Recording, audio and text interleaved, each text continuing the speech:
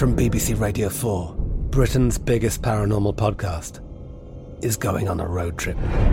I thought in that moment, oh my God, we've summoned something from this board. This is Uncanny USA. He says, somebody's in the house, and I screamed. Listen to Uncanny USA wherever you get your BBC podcasts, if you dare.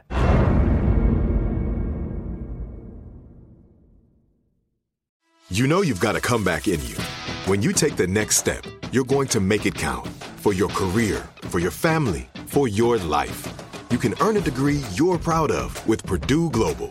Purdue Global is backed by Purdue University, one of the nation's most respected and innovative public universities. This is your chance. This is your opportunity. This is your comeback.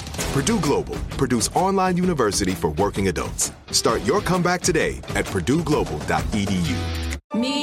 Focus Features presents Back to Black. I want people to hear my voice and just forget their troubles. Experience the music and her story. Know this, I ain't no Spice Girl. Like never before. That's my daughter. That's my Amy. On the big screen. I want to be remembered for just being me. Amy Winehouse, Back to Black, directed by Sam Taylor Johnson. Rated R, under 17, not admitted without parent. Only in theaters May 17th. Can we talk about how the remix of Jennifer Lawrence singing the song? It became Did like you a play that huge your night? club hit. Yeah, did you play it? No, but I do remember once being in an Uber on a way to a party and that song came on. It's so bad.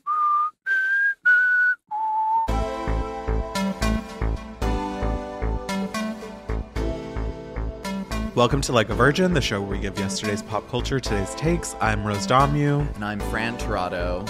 And we have some breaking news. And Fran, I don't know if you've even seen this. Yeah? We did not talk about it in advance, but the Madonna biopic has been canceled. Oh my, that is hilarious because I was at Sundance this weekend, which we'll talk about shortly. I talked to multiple industry people about the Madonna biopic, 2 separate conversations about this biopic. And someone said to me, well, what do you think is going to happen with it? And I was like, I don't think it's going to happen. I think that Madonna, if you look at the history of Madonna movies and just unfinished Madonna projects in general, there are many that have been abandoned because she's so impossible to work with. Which, like, she deserves to be impossible to work with, right? Like, she's earned her keep. Sure, to an extent. But, I mean, you also called this too, I feel. Like, you didn't think it was going to be like, it's not happening. I have been saying for years at this point that this film, which Madonna was going to direct herself, was never happening. But it is official, according to Twitter. It's not happening. But what I will say is I still would like to see a limited series about the Madonna boot camp. Yes, actually. Girl, so tell me about Sundance. Sundance was great. I've been to Sundance before. Have I told you about this? No. I went to Sundance 20 years ago in 5th grade. What? Yeah, my trans cowgirl aunt, who I think I've talked to you about before, was an architect, and she had built a house for Robert Redford. I'm not a Nepo baby, by the way, listeners. She just got the hookup. My aunt is she lives in a shack in the middle of fucking podunk nowhere, Colorado, like a shack that she built herself. But she was Robert Redford, my nibbling, so to speak. I just use the term nibbling to describe a young me, and I actually hate that term. Can we say this now? There has to be a better gender neutral term between nephew and niece than nibbling. It's rotted. It's disgusting. I've never used that terminology. I never would. It's disgusting. But you yourself have a nibbling. I have a nephew. For now. As I said at his Zoom gender reveal, for now. Yeah, you did. Okay, so anyways, basically she was just like, oh yeah, my niece wants to be a filmmaker. I want to take them, and literally brought me and my cousin to Sundance so that we could watch movies and all that stuff. Totally wild, but an amazing, incredible memory as a kid. And I think to go back was like triply fun, obviously, because I could go to all of the crazy parties that come along with Sundance. Yeah, so what is Sundance like? I've never been. You know, I would describe it similar to, I mean, it's just a film festival that kind of takes place across Park City, which is this like, you know, place in Utah that has an extremely high elevation and therefore is like covered in snow this time of year. And it's super magical and very like hyper local and small, very crowded. Probably has the same crowd that you might find at like a South by Southwest or like an Aspen Gay Ski Week, which like I've been to both. And that just basically means that they're white and affluent and have expendable income. So sometimes there are some like really annoying people that you're surrounded by. And then you're also surrounded by a lot of like cool like filmmakers and artists who are there because their films are there. Did you spot Anne Hathaway, who was so stepmother at Sundance this year? The kind of stepmom you want to fuck. I did not see her. I'm so bummed. I would say that Kesha was probably the most famous person I was in proximity to. But That's sad. It's really disappointing. I was looking for her for sure. But I did see Meredith Marks like 4 different times. Like she was at every other party that I went to. And at a certain point I was like, this is weird. Like you are the queen of Sundance, I guess. And yeah, she had like a party in like her boutique, which is like, oh my God. Is she the one with the gay son? She's the one with the gay son, and her boutique is like 400 square feet. Like it's so small. And like we were all like jam packed in there with like a bunch of other faggots and then like Jonathan Benet. Like I was just like, what's going on? I saw some really cool films. There's only one that I like really want to talk about. This documentary that soon everyone will hear about called Kokomo Documentary? City. Okay, I'm going to go to the bathroom while we talk about it. Just kidding. Okay, but actually I think that's a good setup because it's a documentary that, you know, if you read the logline, it's like a doc about Black trans sex workers across the country. And on paper, it's kind of like a talking head doc. And, you know, you and I, we've worked in queer media for a while. And like we've reported on a lot of things related to just ongoing violence and sex work and all this different stuff. And so I think I kind of went into it, and I think a lot of people probably went into it having a certain idea in their head of what a documentary about Black trans sex workers would be. And then in the first 60 seconds of this film, completely like surprises you, and it's like a completely different movie than what you think it's going to be. It is so funny and so nuanced and so artful. And like, I think that, you know, similar to our conversations about like Pretty Woman and Zola a while back, it's like, it like perfectly illustrates like what's like mundane about sex work, like what's like ridiculous about sex work, what's terrifying about sex work, and meshes it all up just like by way of talking to these women and hearing like how brilliant they are. And then also like, without giving too much away, interviewing people that hire sex workers and without like centering them at all. Like the art of the camera, it like doesn't show their faces, and like just on the filmmaking level and on the music supervision level, the movie was so good. And the woman who directed it, who obviously was also Black and trans, which is to me the reason why this film was like so far and beyond different than any other I'd seen in like the trans doc space or even trans filmmaking space. She used to work in music and was like, I think she used to do like music stuff for like Andre 3000 and Sierra or whatever. And then when she transitioned, she lost all her work and she was homeless for, I think, years. She was telling us at the talkback. And so this doc was like part of the art that she was like making to figure out like what her next step in art is. And she is going to be famous. Her name is Dee Smith. Everyone should like check out this doc like the second it's available to them, truly. It's so good. That sounds fabulous. And I will take your word for it and probably watch it, even though I'm very anti-documentary. I'm trying to think of like any other highlights from the weekend, but like I was basically just like driving around and like in snow and like being bundled up and like waiting outside of like parties like cold. That sounds miserable. Oh, and hanging out at the Chase Sapphire Reserve Lounge. Ooh. Lovely. Love bangs. Well, speaking of snow and ice, I wanted to take a quick little detour into Rose's book corner. This transition. So I know that as a family we're still reading Manhunt. I'm reading it very slowly, but I did read in literally one sitting the other night a gay hockey romance book.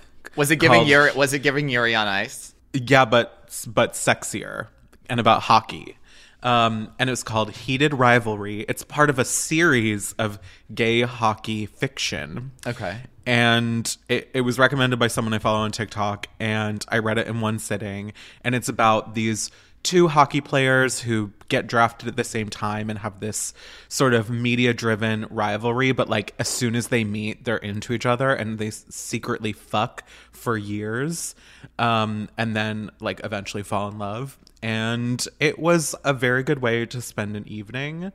The sex scenes were really hot, and I definitely recommend it if you're just looking for some gay porn to read, basically. If you're looking for some porn to read, you can... some emotional gay porn. I mean, I'm always looking for something to kind of like fill the hole that Yuri on Ice used to occupy, because I just like I wish I could experience that series for the first time over and over again. I know, same. It's really no thoughts, head empty, just vibes, which was really what I was looking for.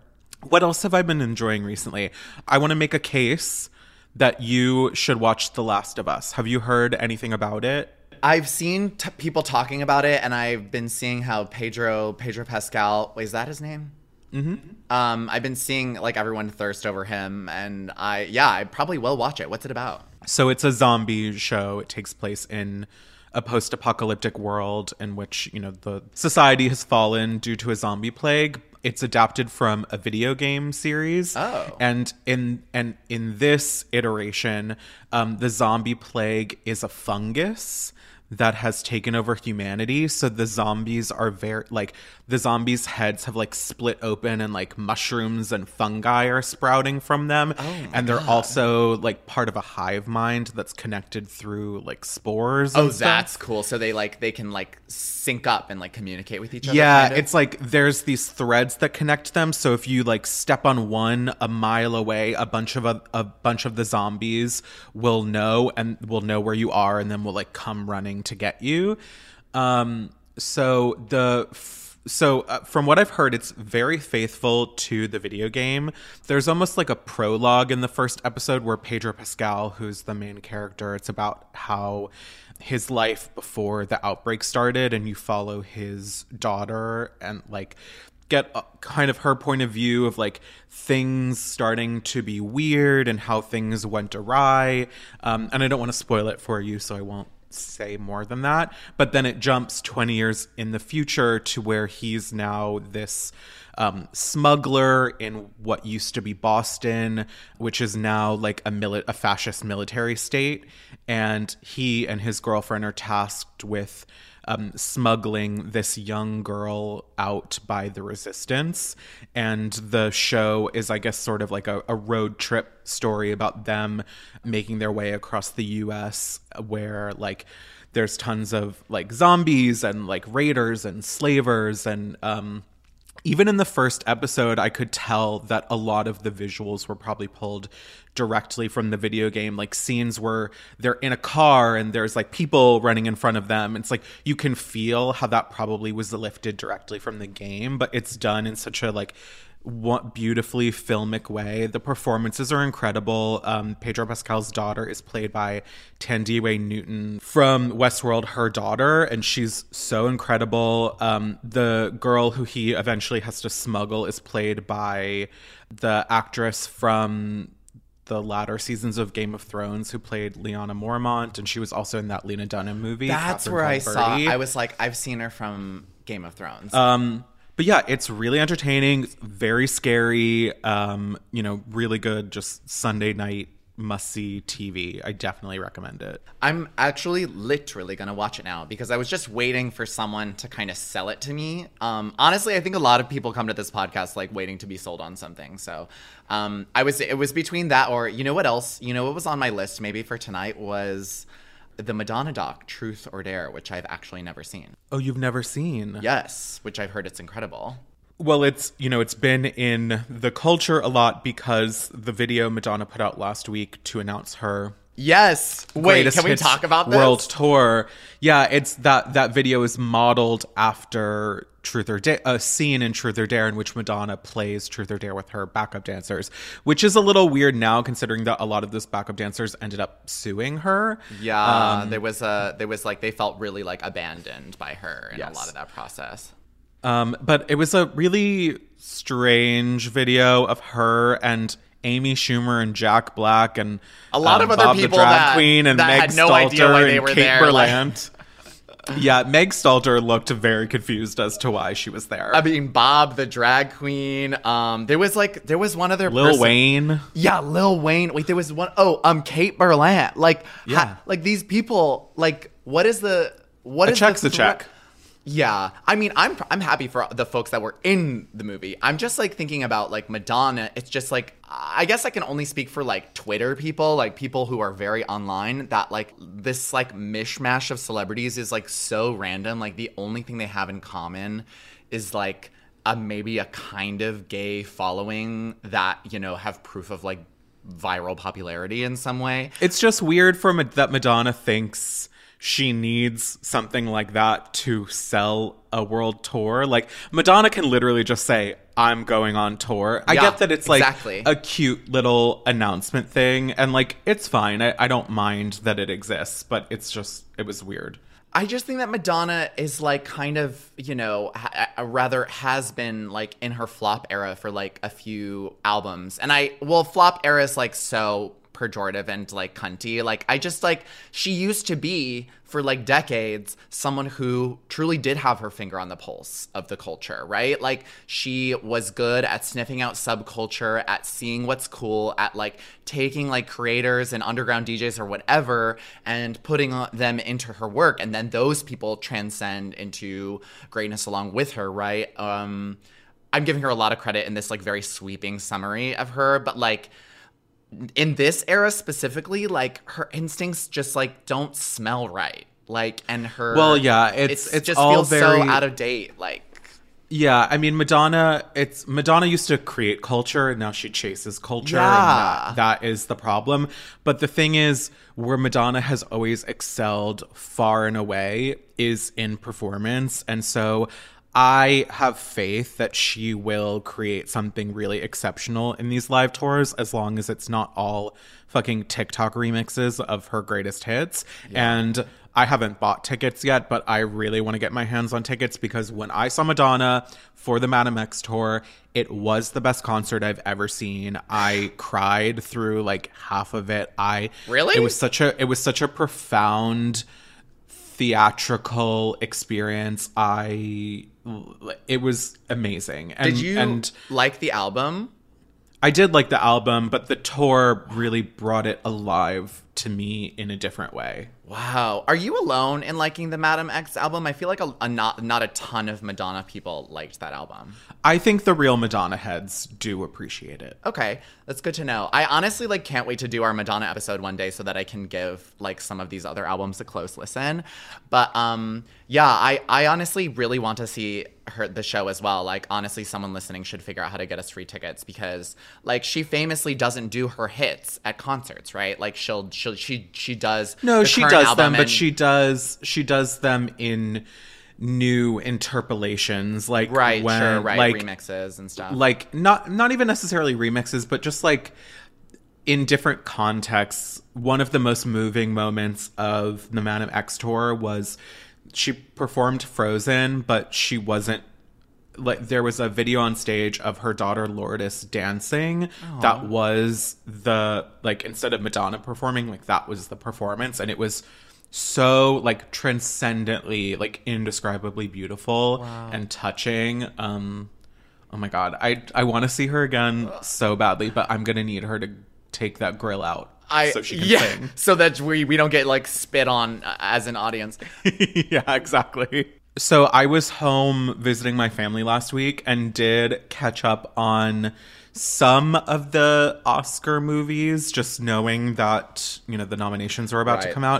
That's not true. I watched The Menu, which I had already seen, and we had to keep telling my mom to cover her eyes at the quote unquote scary parts. But then my mom and I watched The Banshees of Inisherin, and it is so good. I was gooped and gagged, and this is coming from someone who hated Three Billboards. Wanted to burn the theater down after I saw it. It is so beautiful and funny and sad and weird and it is weird, right? Like it touching. Seems like it would be really fucking weird. It's very weird, but it's such a good movie. It was such fantastic performances, amazing music, incredible cinematography. It just, I loved it. And I was not expecting to love it. I wouldn't have expected you to like it either. It's going to take a lot to get me to watch that movie. It does not have the bones of something that I want to watch in a movie, but your endorsement of it is that's like a pretty high endorsement. Much more than the Academy, that is. Although I am shook that the Academy nominated Everything Everywhere All at Once the most out of any other film. Like, that is such a win. I'm not surprised. I think the tide has turned enough that I was not worried that film wouldn't get the recognition it deserved. I was just trying to change the topic to the fact that there are a lot of movies on here that definitely are on here more than they need to be, even if they're only on here once. For example, Avatar: The Way of Water. No, Avatar deserves its Best Picture nomination. Can I just talk to you about the fact that I did, in fact, see Avatar: The Way of Water in IMAX? Oh, you did? Yes, I saw it. Oh, what did you think?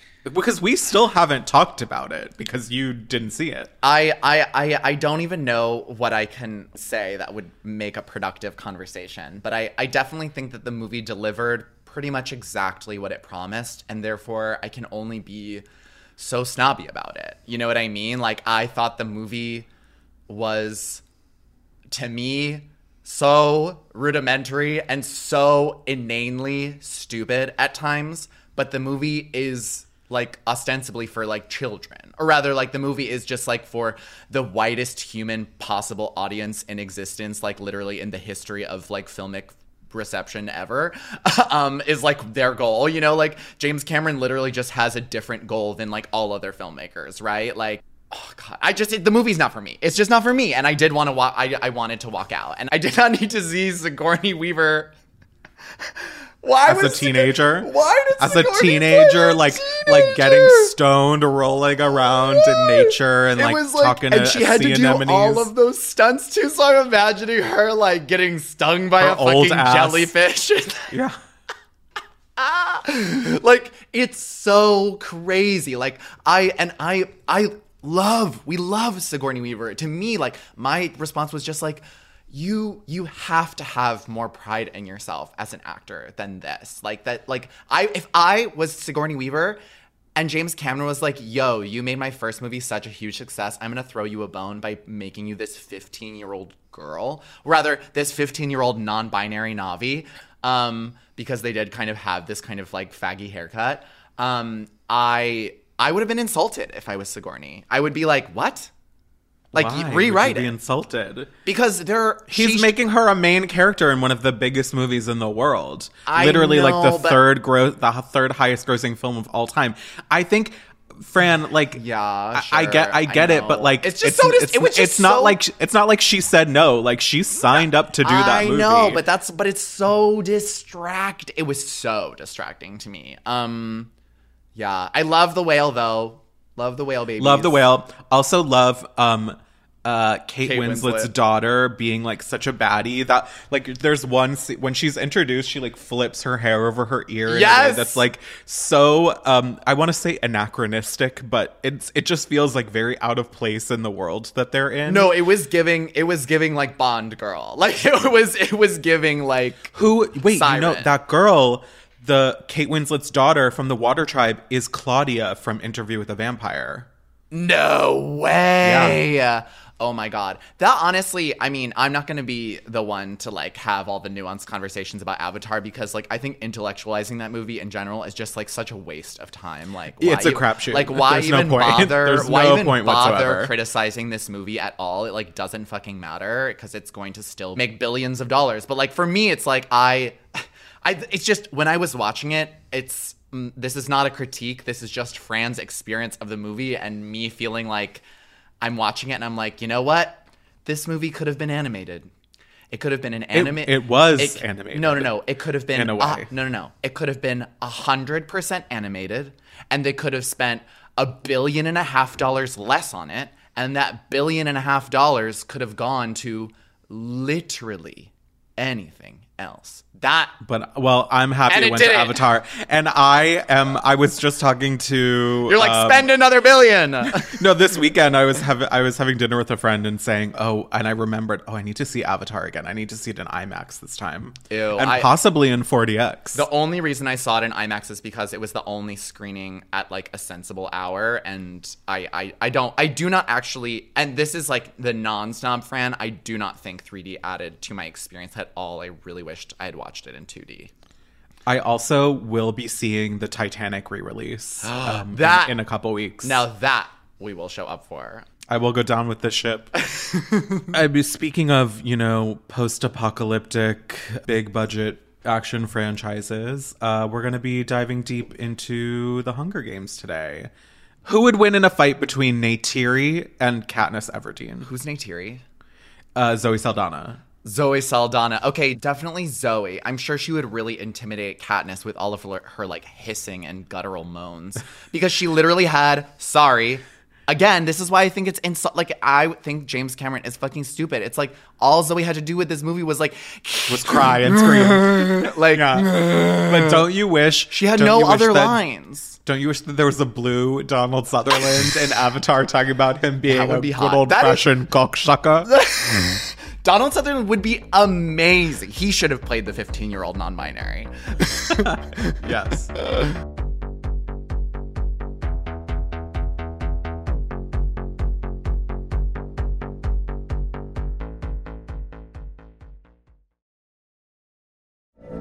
From BBC Radio 4, Britain's biggest paranormal podcast is going on a road trip. I thought in that moment, oh my God, we've summoned something from this board. This is Uncanny USA. He says, somebody's in the house, and I screamed. Listen to Uncanny USA wherever you get your BBC podcasts, if you dare.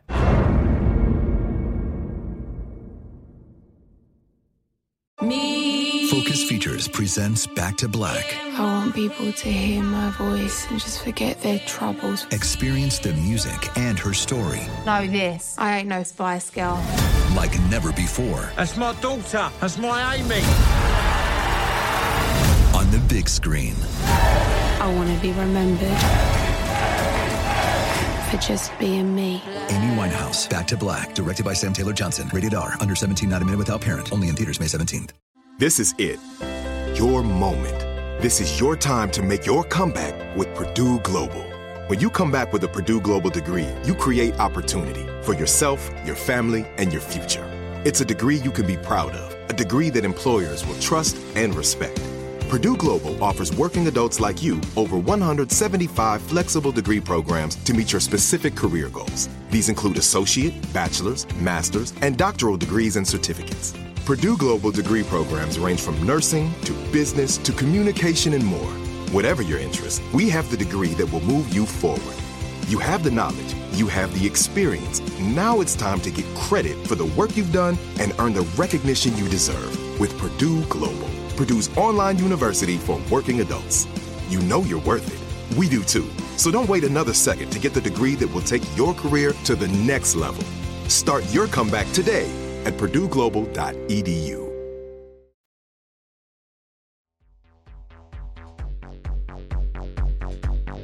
So I have a sort of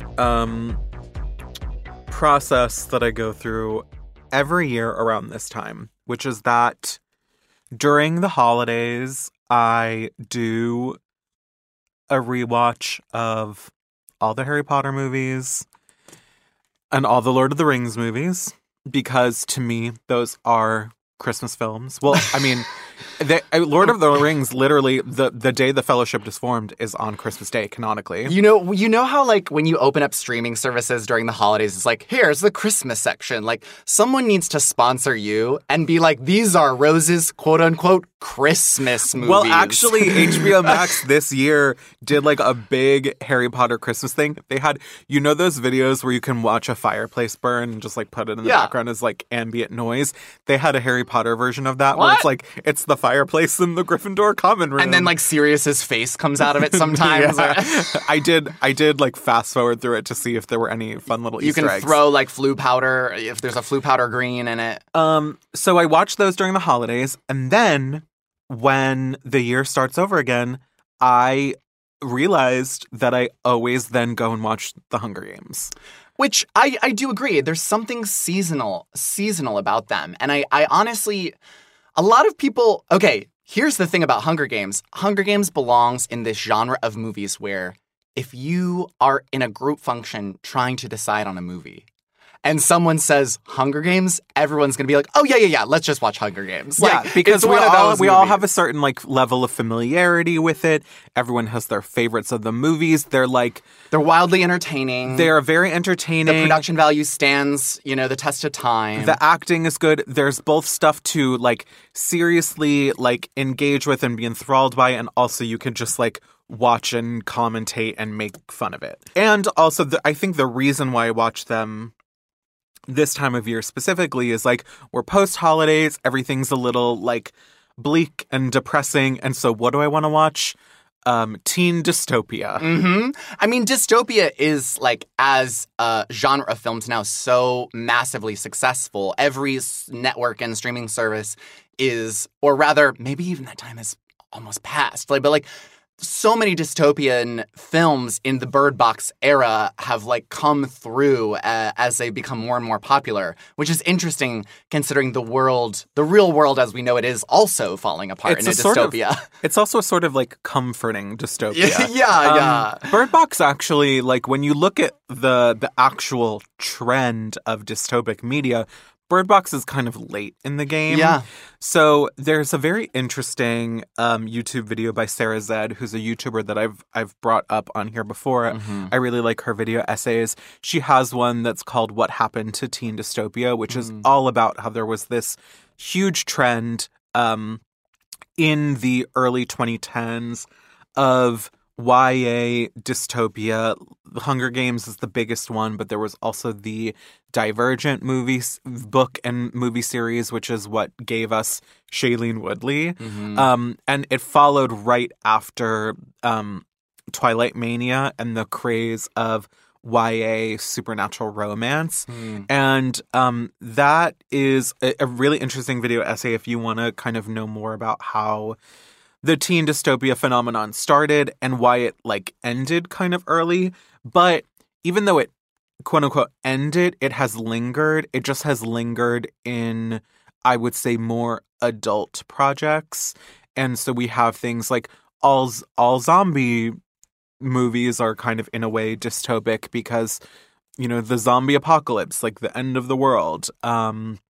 We have things like The Leftovers, which is, like, I've never watched, but I actually kind of want to because I know that people say it's one of the best TV shows ever, and it's, like, about the rapture. Also in this genre, I don't know why, but a few nights ago, the full moon, like, woke me up at 6 a.m., and I was like, what the fuck? And I didn't know what to do with my body or what to do to use up my time, and so I started to watch The Handmaid's Tale.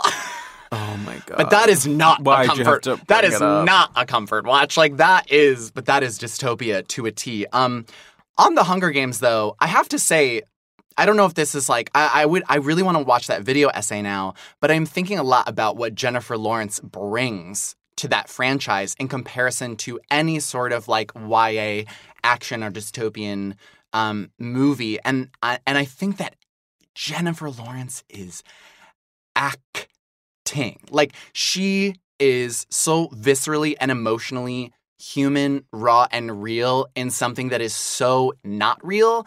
And I just don't think when we talk about something like Bird Box or whatever, dystopian movies aren't doing that at all. And this is kind of, you know, this was kind of my critique when we were talking about Bones and All, that I didn't totally fully verbalize, but when I kept saying it's so YA, it's like Taylor Russell, who I adore, was doing a YA performance in a way that Jennifer Lawrence was not in a YA franchise. Does that make sense? I get what you're trying to say. I still disagree with you. We won't get sidetracked. Get sidetracked. We're actually getting ahead of ourselves. So let's talk about what the Hunger Games is. Wait, do we have to though? Yeah. Well, Phoebe, even our producer doesn't know. So but Phoebe knows what it's about.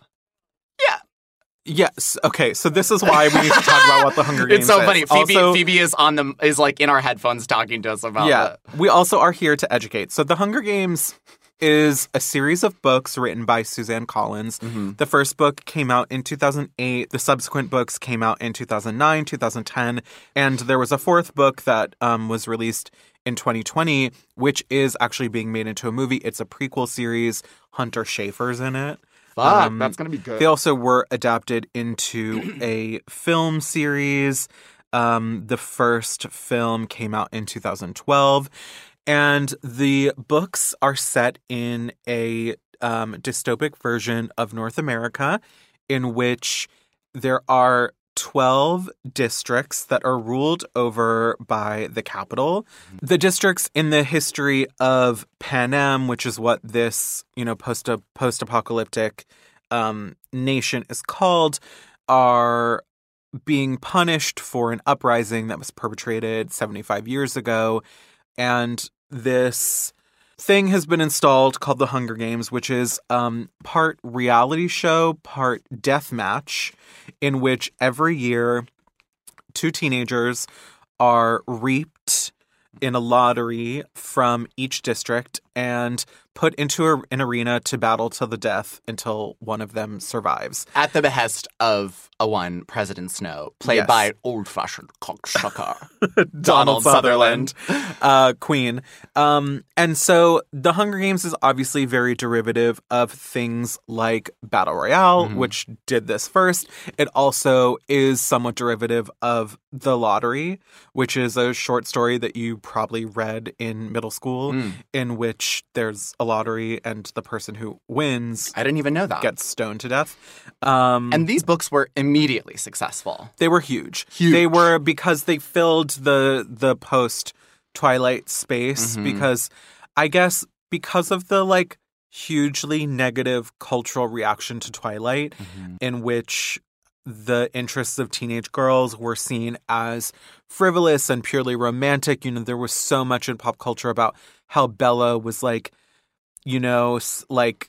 sort of nothing heroine. She was a Mary Sue. All she cared about was this boy who she was in love with.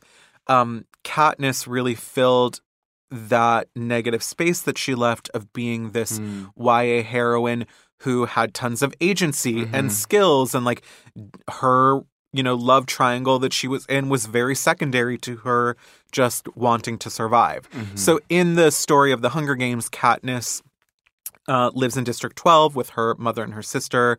At the reaping day for the Hunger Games, her sister, who's very young, is selected.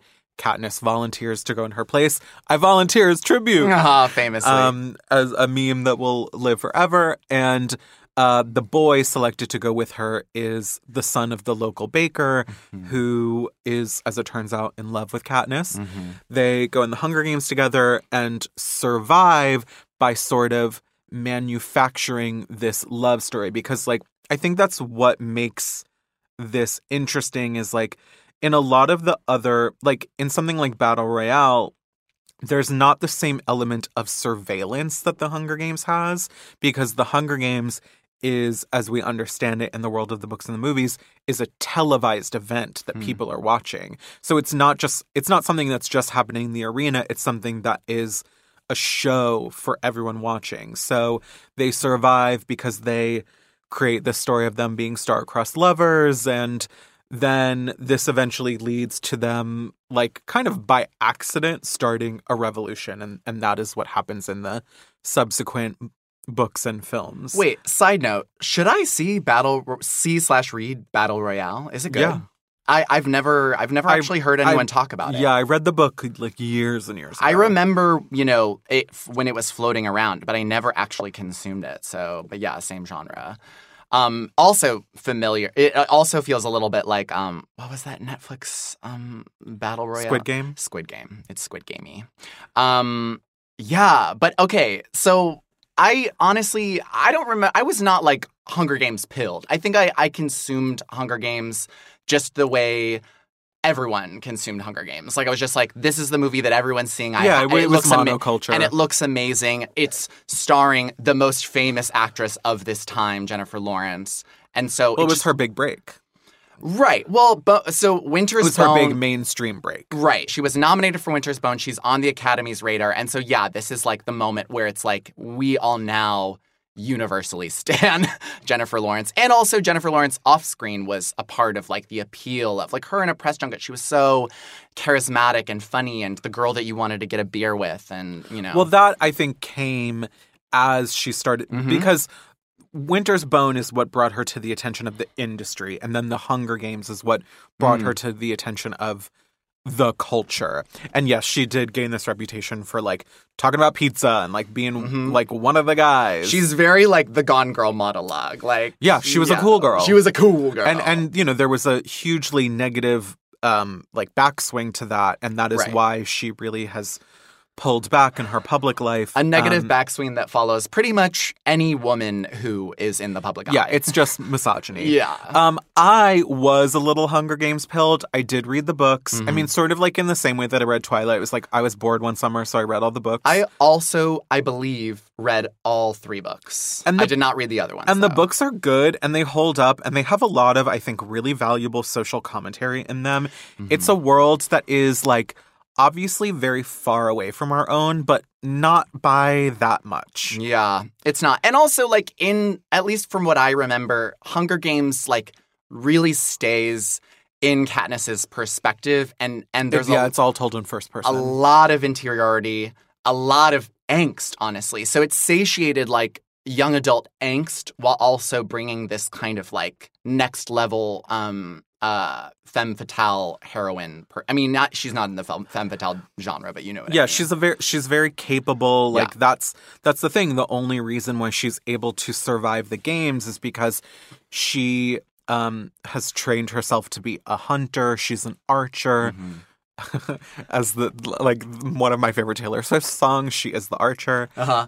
Wait, what would your weapon of choice be if you were in the Hunger Games?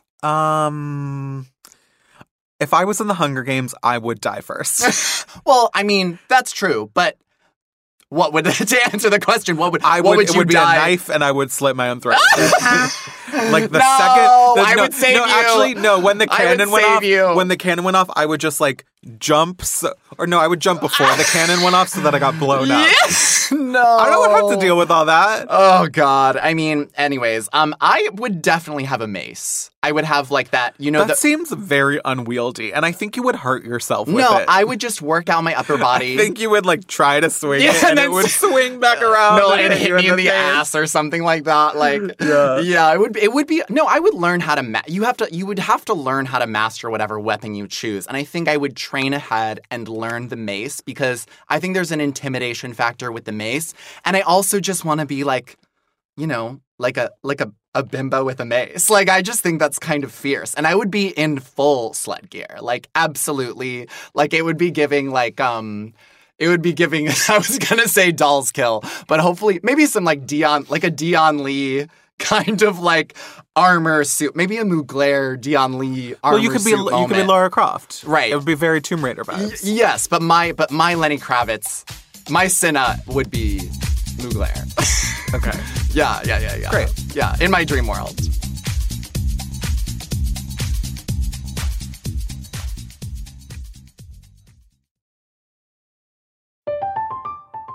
I'm Katya Adler, host of The Global Story.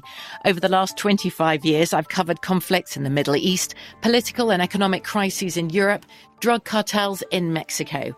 Now I'm covering the stories behind the news all over the world in conversation with those who break it.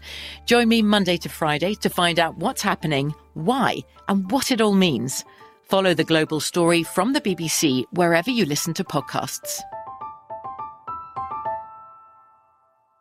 Focus Features presents Back to Black. I want people to hear my voice and just forget their troubles. Experience the music and her story. Know this. I ain't no Spice Girl.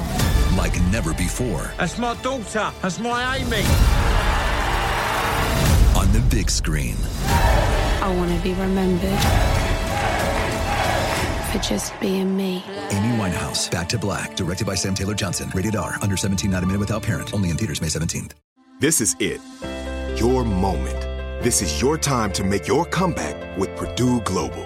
When you come back with a Purdue Global degree, you create opportunity for yourself, your family, and your future. It's a degree you can be proud of, a degree that employers will trust and respect. Purdue Global offers working adults like you over 175 flexible degree programs to meet your specific career goals. These include associate, bachelor's, master's, and doctoral degrees and certificates. Purdue Global degree programs range from nursing to business to communication and more. Whatever your interest, we have the degree that will move you forward. You have the knowledge, you have the experience. Now it's time to get credit for the work you've done and earn the recognition you deserve with Purdue Global, Purdue's online university for working adults.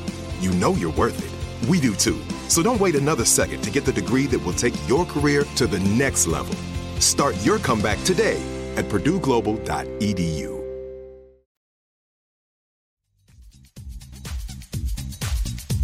I would say, like, I was Hunger Games pilled by the books, but then the movies were what I was really interested in. Yeah. But I was only really interested in the first two, and then by the time the final two came out, I was, like, kind of bored. I didn't think they should have been split into two. The third book should have been split into two movies. Like, that was very post-Harry Potter when everyone started doing that. I will say this, I've said this before, the best of the Hunger Games movies is the second one, Catching Fire. Even though I do think the first movie is fantastic. Yeah. And the reason why I think the movies are so popular and so enduring is because there was a lot of work put into them to make them good films. There's a lot of craft in them. There's a reason why Jennifer Lawrence was cast. Like, yes, it's because she's a fantastic actress, but the character she played in Winter's Bone, who's this, like, folksy American girl trying to, like, make it in, like, Missouri, very much translates to the Hunger Games. Like, she had played that kind of role before. She was someone who was, like, had this, like, inner strength and resilience. And the first movie, like, it does not shy away from how fucked up what's happening is. Yeah. You know, these are teenagers who are being pitted against each other to fight to the death on reality TV. And that's fucked up. It really is. And the movies get progressively darker. I assume the books do too, though I remember they were just dark from they're all dark from the start. But, like, I don't really remember. I think the last movie is probably the worst. I remember kind of liking the third movie, like the Julianne Moore of it all and, like, everything that blows up. But well, it's just it's very, like, bloated in that they try to make a lot out of not a lot of plot, because the whole third book is, like, half of it is Katniss trying to essentially create, like, pro-rebellion propaganda. And then the final part of it, which is what the last movie is they actually, like, storm the Capitol, and the Capitol has, like, been turned into basically a version of a Hunger Games arena that they have to survive. Complete side note.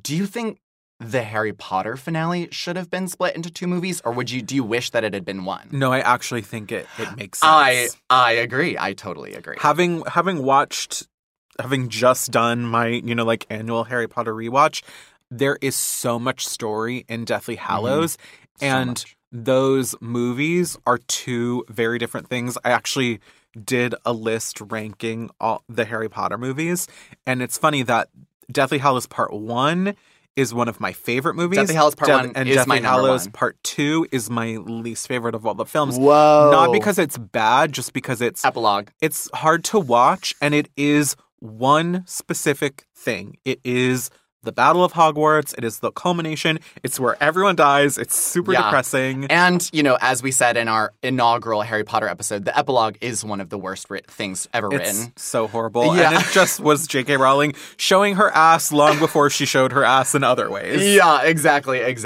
Something I always think about when I think about the Hunger Games is there was one year where there was like a pride party that Char was performing at, and she posted this on Instagram. It's like a picture of her, maybe Trash, Tyler Ashley, and Aquaria, and the caption was like, Aquaria came from the Capitol to visit us in the district. And like that's very funny. And there is so much, like, there were so many memes about like the Capitol, because like the Capitol was where like they had the access to the best technology and they weren't starving, and they did these like crazy things where they like dyed their skin blue, and like it was supposed to be giving like the Roman Empire, because there's this whole thing about how they made themselves vomit so they could keep eating while the common folk were out starving in the districts. Right. Okay. New launch point. Because I think this is actually important for our dear producer Phoebe, who has for some reason never seen any of these movies or read any of these books.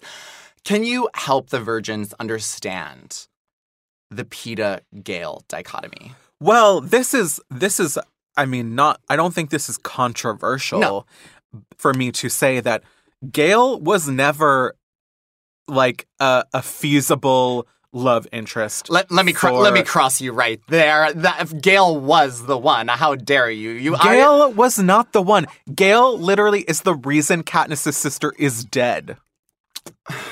But she was Spoiler annoying. alert. But she was annoying. Also, I just think that Peeta just over and over and over again was so like jealous and petty about Gale and possessive, and I felt like through a lot of what they went through, like I felt like Katniss was really in it for Gale, and like Gale knew who she was at home. But I guess also her, and I think what her and Peeta have is not love. I think it's trauma bonding. No, I mean, it is trauma bonding. But that's the thing. Trauma bonding is not love, and it makes a bad relationship. But then Katniss did come to love him because you are witnessing the dichotomy right here and now, virgins. I'm Team Peeta. Ride or die. Peeta, literally, all he can do is pay himself like a rock. Like, no, he's also very strong, and I think he's also very strong. But what you're saying about them trauma bonding, like, yes, it's true, but the entirety of Catching Fire is once they are both forced to go back into the arena, Katniss's number one priority is that Gale should survive and not her. Yeah. And so I think it shows that while, yes, Katniss has this relationship with Gale where if she was free from her obligations, she absolutely would be with him. And her connection with Peeta was created by the like in the crucible of the Hunger Games.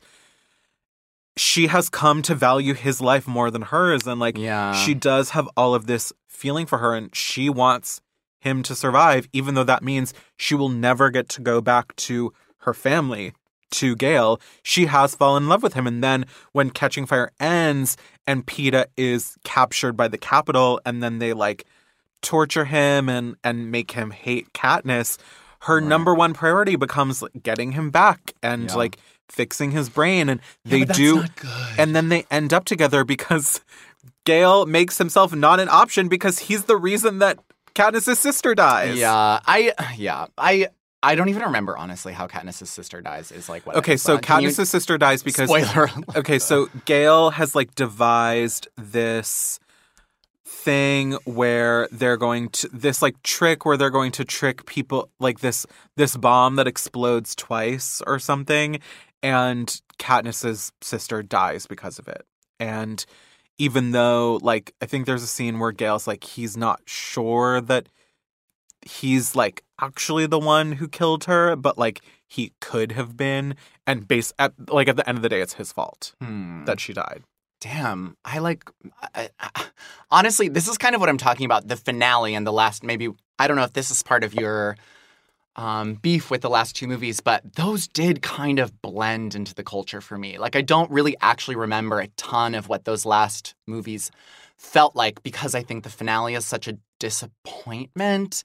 I think by the end, everyone was just kind You're of a little ready for them to end. Yeah. Because the thing is, they're not, even though they're enthralling and thrilling, they're not fun. It's not a fun world to visit the way that Harry Potter is. Yeah. Even though there is a lot of death and darkness in Harry Potter, you still want to immerse yourself in the world. That's why there's literally theme parks that exist. It's like, I'm not trying to go to a Pan Am theme park. No. Even though there should be one. Honestly. I think one does exist somewhere. I think there's like somewhere in Asia maybe there is some kind of Hunger Games theme park. Yeah. But I'm traveling to go to Pan Am anytime soon. Yeah, me either. But back to Katniss as a character, like, I do feel like she became something of a brand new archetype. Like, I mean, obviously there's a lot of varying criticism on it. If you ever read like Bad Feminist and Roxane Gay's like essay on the Hunger Games of it all and like Katniss as a character. But like I do feel like Katniss was like this new, like, and Jennifer Lawrence, not Katniss, not just Katniss, but Jennifer Lawrence as Katniss, I think created like a completely different lane maybe for heroines, right?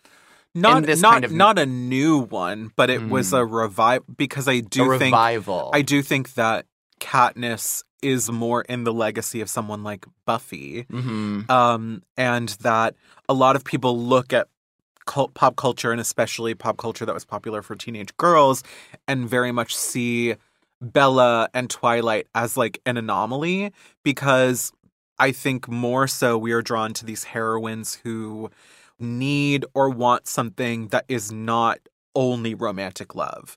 It's usually the romantic love is like a byproduct of whatever other adventure they're involved in, and the love triangle is secondary. And even in the Hunger Games, like, the love triangle does feel like something that was more a marketing creation than something that like organically exists in the books or the films. Well, it's very hard to push literally any like movie or franchise led by a woman without romance. Like, unfortunately, like, I don't like that about like, Hollywood, but execs and story editors are not going to want to engage with a woman's action story if it doesn't have romance. That's what blockbusters require. And so I think that maybe that could be said of some of these books, some of these genres of books and things like it. I don't know. But that's the reason why I like The Hunger Games, is because it acknowledges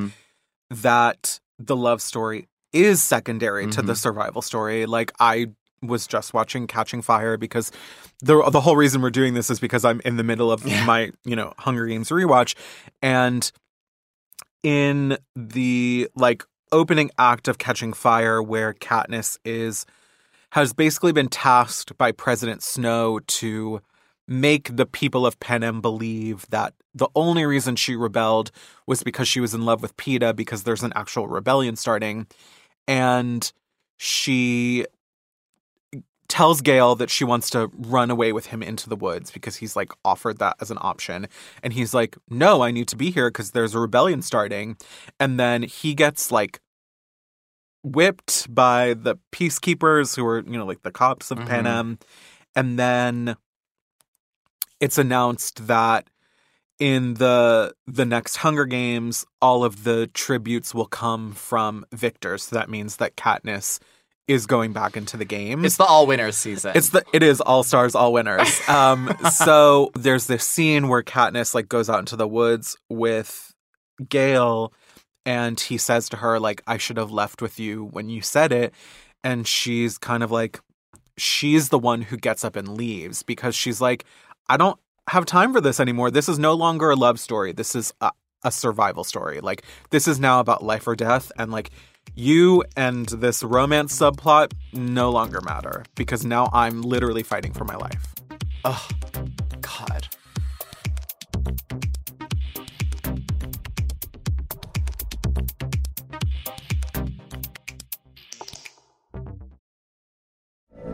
From BBC Radio 4, Britain's biggest paranormal podcast is going on a road trip. I thought in that moment, oh my God, we've summoned something from this board. This is Uncanny USA.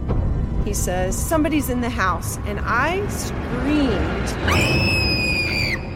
Listen to Uncanny USA wherever you get your BBC podcasts, if you dare.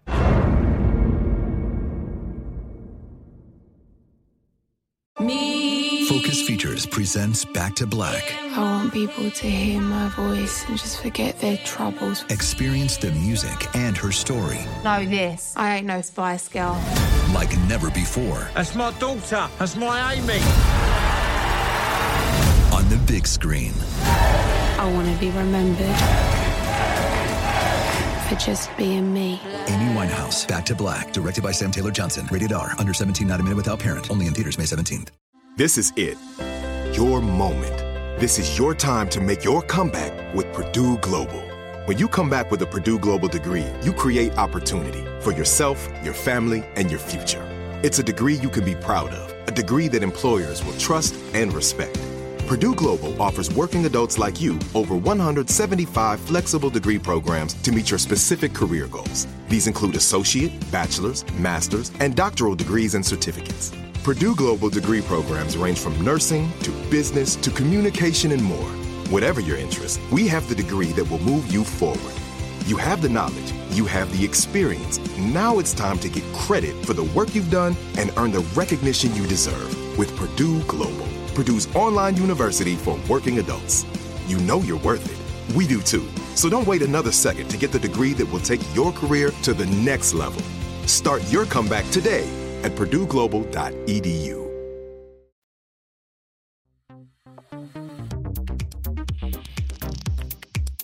Speaking of the Harry Potter of it all, I have to bring this up because this is something that I'm culturally aware of. It is like, it's really big on TikTok right now.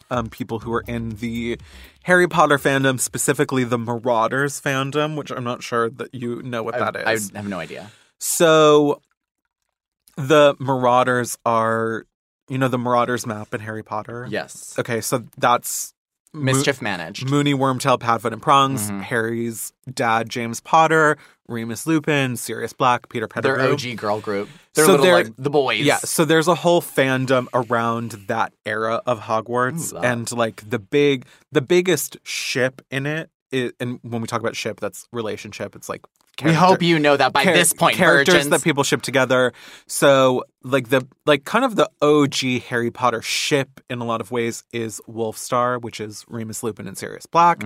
Like, and even Gary Oldman and David Thewlis, who played the characters in the films, have said like they're aware. They kind of played them as if they were a thing. Wait, really? Yeah. Wait, do you ship personally, like in the fan fiction world? Yes, I do. Okay. So So Hunger Games fan fiction is like, there was a Hunger Games fandom, but I would say within fandom, Hunger Games is much more popular as a world to set fan fiction in. Like a lot of people set other characters in like a Hunger Games universe. In Panem. So right now there is an ongoing fan fiction that I believe is like currently maybe like 300,000 words long. Oh, it's called Crimson River, and it is a Harry Potter Hunger Games AU. And how many of those 300,000 words have you read, Rose? I'm not at liberty to say. Let's just say that a couple months ago, I was very bored one weekend. Did you have COVID? Okay, but the thing is, even though Wolfstar is one of the main pairings, it's not the main pairing. The main pairing of the story is James Potter, Harry Potter's dad, and Regulus Black, Sirius Black's younger brother, who never even appears in the Harry Potter books. He is simply... So if you remember your Harry Potter lore, the locket that was one of the Horcruxes was stolen by Regulus Black, who was a Death Eater. And then he was like, actually, Voldemort, you suck. Yeah. So I'm going to steal the locket. And he left the note. There was a whole thing. So he has now become like a fandom creation, essentially. Oh, wait. I'm very interested in this. People ship him with James Potter, Harry Potter's dad, even though there is literally no textual evidence behind this. These characters, and also James Potter is like has very few characteristics in the franchise. But I think the reason why this became so popular is because of TikTok, because people make fan edits and they do fan casts. And so the most popular fan cast for Regulus Black is Timothée Chalamet. I would love that. And some of these fan edits are like very well done. And the most popular fan cast for a young James Potter is young Aaron Taylor Johnson. Aaron Taylor Johnson. Oh my God. Aaron Taylor Johnson needs to become like, a part of like the Like a Virgin pantheon. Like he's so incredible. Him and his old wife. That's so hot. I just think it's very interesting that the Hunger Games, like while that sort of dystopia has fallen out of fashion, and like while I was saying before, it's not really like a fun universe to exist in, it is something that people keep coming back to in a way that they want to always be filtering the characters and fandoms they're interested in through that lens. I think because of what we were talking about before about how it is sad and like bleak, and there's something appealing about the angst of that and like the stakes of it. And I don't know, I find that fascinating. And we are going to have somewhat of a Hunger Games renaissance when this new film, The Ballad of Songbirds and Snakes, which is about young President Snow, comes out. The cocksucker. Hunter Schafer. The old-fashioned cocksucker. Hunter Schafer is such a perfect cast to me because she deserves to be in an action franchise. She deserves to be in something that's not Euphoria. Yes, exactly. And also she will just, much like Jennifer Lawrence, can bring emotional stakes to something that's hyper unreal, surreality.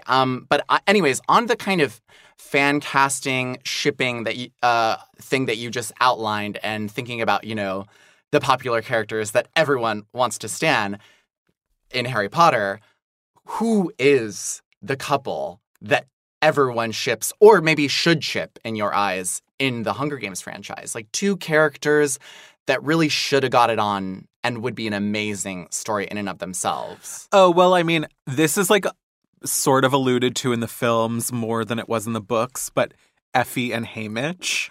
Oh, yeah, they have a couple little scenes. Yeah, I mean, there is a kind of... Effie, that is, to me, Elizabeth Banks' best work. It definitely is incredible, and I think the character development over the course of the franchise is when amazing. Katniss stabs the table, that is mahogany! I did say this during our Twilight episode, I believe, but I did, unfortunately, break up with somebody after having a fight with them about which characters we were in the Hunger Games while we were watching it, because... Oh, so who do you think you are? Okay, so the way the fight went down was like, he immediately was like, oh, you're Effie, blah, blah, blah. And I was like, okay, no, but like there was this kind of like tension / recurring conflict like my ex and I would have about me being a corrupt capitalist or something like that. And I was just like, okay, so I see the undercurrent of what you're trying to say there, but I'm going to take it in stride because I think that's really funny.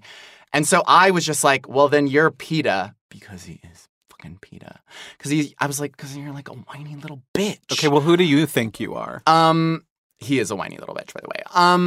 I believe you. I do think I am. Believe women. I do think I am. Thank you. I do think I'm Effie. I do. I think that I have in my own life a character arc like Effie's. The place that I was 10 years ago to where I am now has not different belief systems the way Effie has, but I've grown a lot in my trajectory as a human being and what I want to do with my life. And I'm proud of that. And I'm not trying to get rid of who I was before. And I also still retain some characteristics from my capitalist days that are part of my zhuzh. I would literally say capitalist. Yes, I would say that's mahogany. Okay? I would. You really would. I would. And I am the girl from the first movie who's played by the girl from Orphan who throws daggers. The one that gets naked in the elevator? No. Oh, no, I'm Joanna. Who my God, her? Joanna. Jenna Malone. Remember that one time we went to Atrium for brunch in LA? And I told you Jenna Malone had just left. And I was like, who is that? And I caught eyes with her. And I was like, Jenny Maroney's here? I was actually kind of gagged by that. And I'm very unfazed by seeing famous people out in the wild. But that scene where she gets into the elevator and takes all her clothes off is iconic. Jenna Maroney should have been in the Hunger Games. She should have been in the Capitol. I'm Joanna if I'm gonna be any of the Hunger Games characters. But okay, so who should have been a couple? Somebody gay, right? Yeah, so I would say Joanna and Katniss should have hooked up. I think Katniss should have followed her instincts and ditched these guys. And then I'm also gonna say Peeta and Haymitch. Yeah. And let me tell you, the end of this story would have been much more harmony, I think, if Haymitch had gotten with Peeta and if Jennifer Lawrence had been a lesbian.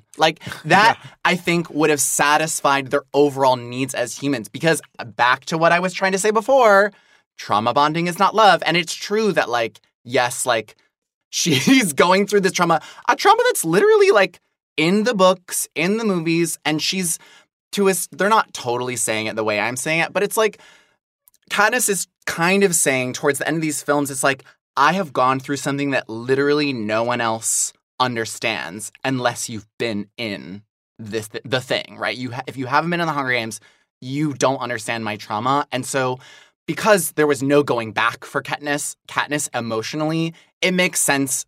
I can concede that Gale is no longer a fit, which is why she should have gotten with a woman who was in the Hunger Games. Yeah, but I think even outside of the Hunger Games, Katniss's experience was more singular than anyone else because not only was she manipulated, and this is the whole point of the last film, is not only was she manipulated by the Capitol in a very obvious way, she was then manipulated by the Resistance. That's the whole reason why she kills Julianne Moore at the end. Yeah. It's because she's like, I'm not going to let this happen again. Because the way the Hunger Games end is the Resistance is like, okay, now we're going to start the Hunger Games again just with the children from the Capitol. And Katniss is like, it's never going to fucking end. So I'm just going to kill you. And then Donald Sutherland laughs. He's like, ha ha ha. And then Katniss, she removes herself from it entirely. She and Peeta go back to District 12 and just have a bunch of kids and fuck and bake bread for the rest of their lives. Fuck and bake bread. Now that is a happy ending.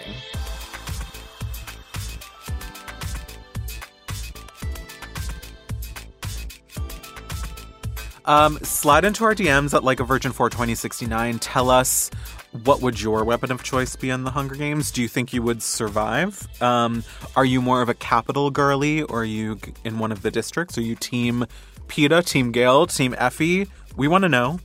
And please rate and review us on Spotify and Apple Music. We really appreciate that. My name's Rose Domu. You can find me anywhere online at Rose Domu. And I'm Fran Tirado. You can find me at Friends Squishco, anywhere you like. Like a Virgin is an iHeartRadio production. Our producer is Phoebe Unter, with support from Lindsay Hoffman and Nikki Etor. Until next week, boom! That's the sound of the cannon that happens when someone dies in the Hunger Games. I can't whistle. Oh my God. So that was very triggering for me.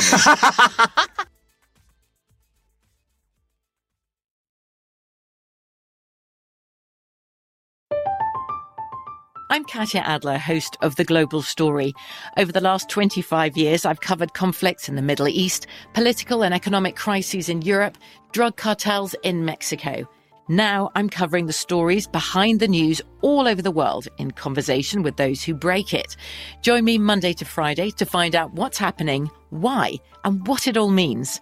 Follow The Global Story from the BBC wherever you listen to podcasts. The wait is almost over. Get ready for the 2024 NFL season as the full schedule is announced. Every rivalry, every rematch, every rookie debut, every game revealed. The 2024 NFL schedule release, presented by Verizon, coming in May. Live on NFL Network, ESPN2, and streaming on NFL Plus. Terms and conditions apply to NFL Plus. Visit NFL.com/schedule release to learn more. Open a limited-time 11-month certificate at Kemba Financial Credit Union. At 5.25% APY, it's more than triple the national average, plus it's a safe and secure way to grow your money. Visit your local branch or kemba.org/cb for details. Offer expires May 31st, 2024. APY equals annual percentage yield. Restrictions apply. $500 minimum and $250,000 maximum deposit. Advantage status required. Comparison based on bank rate average. Federally insured by NCUA.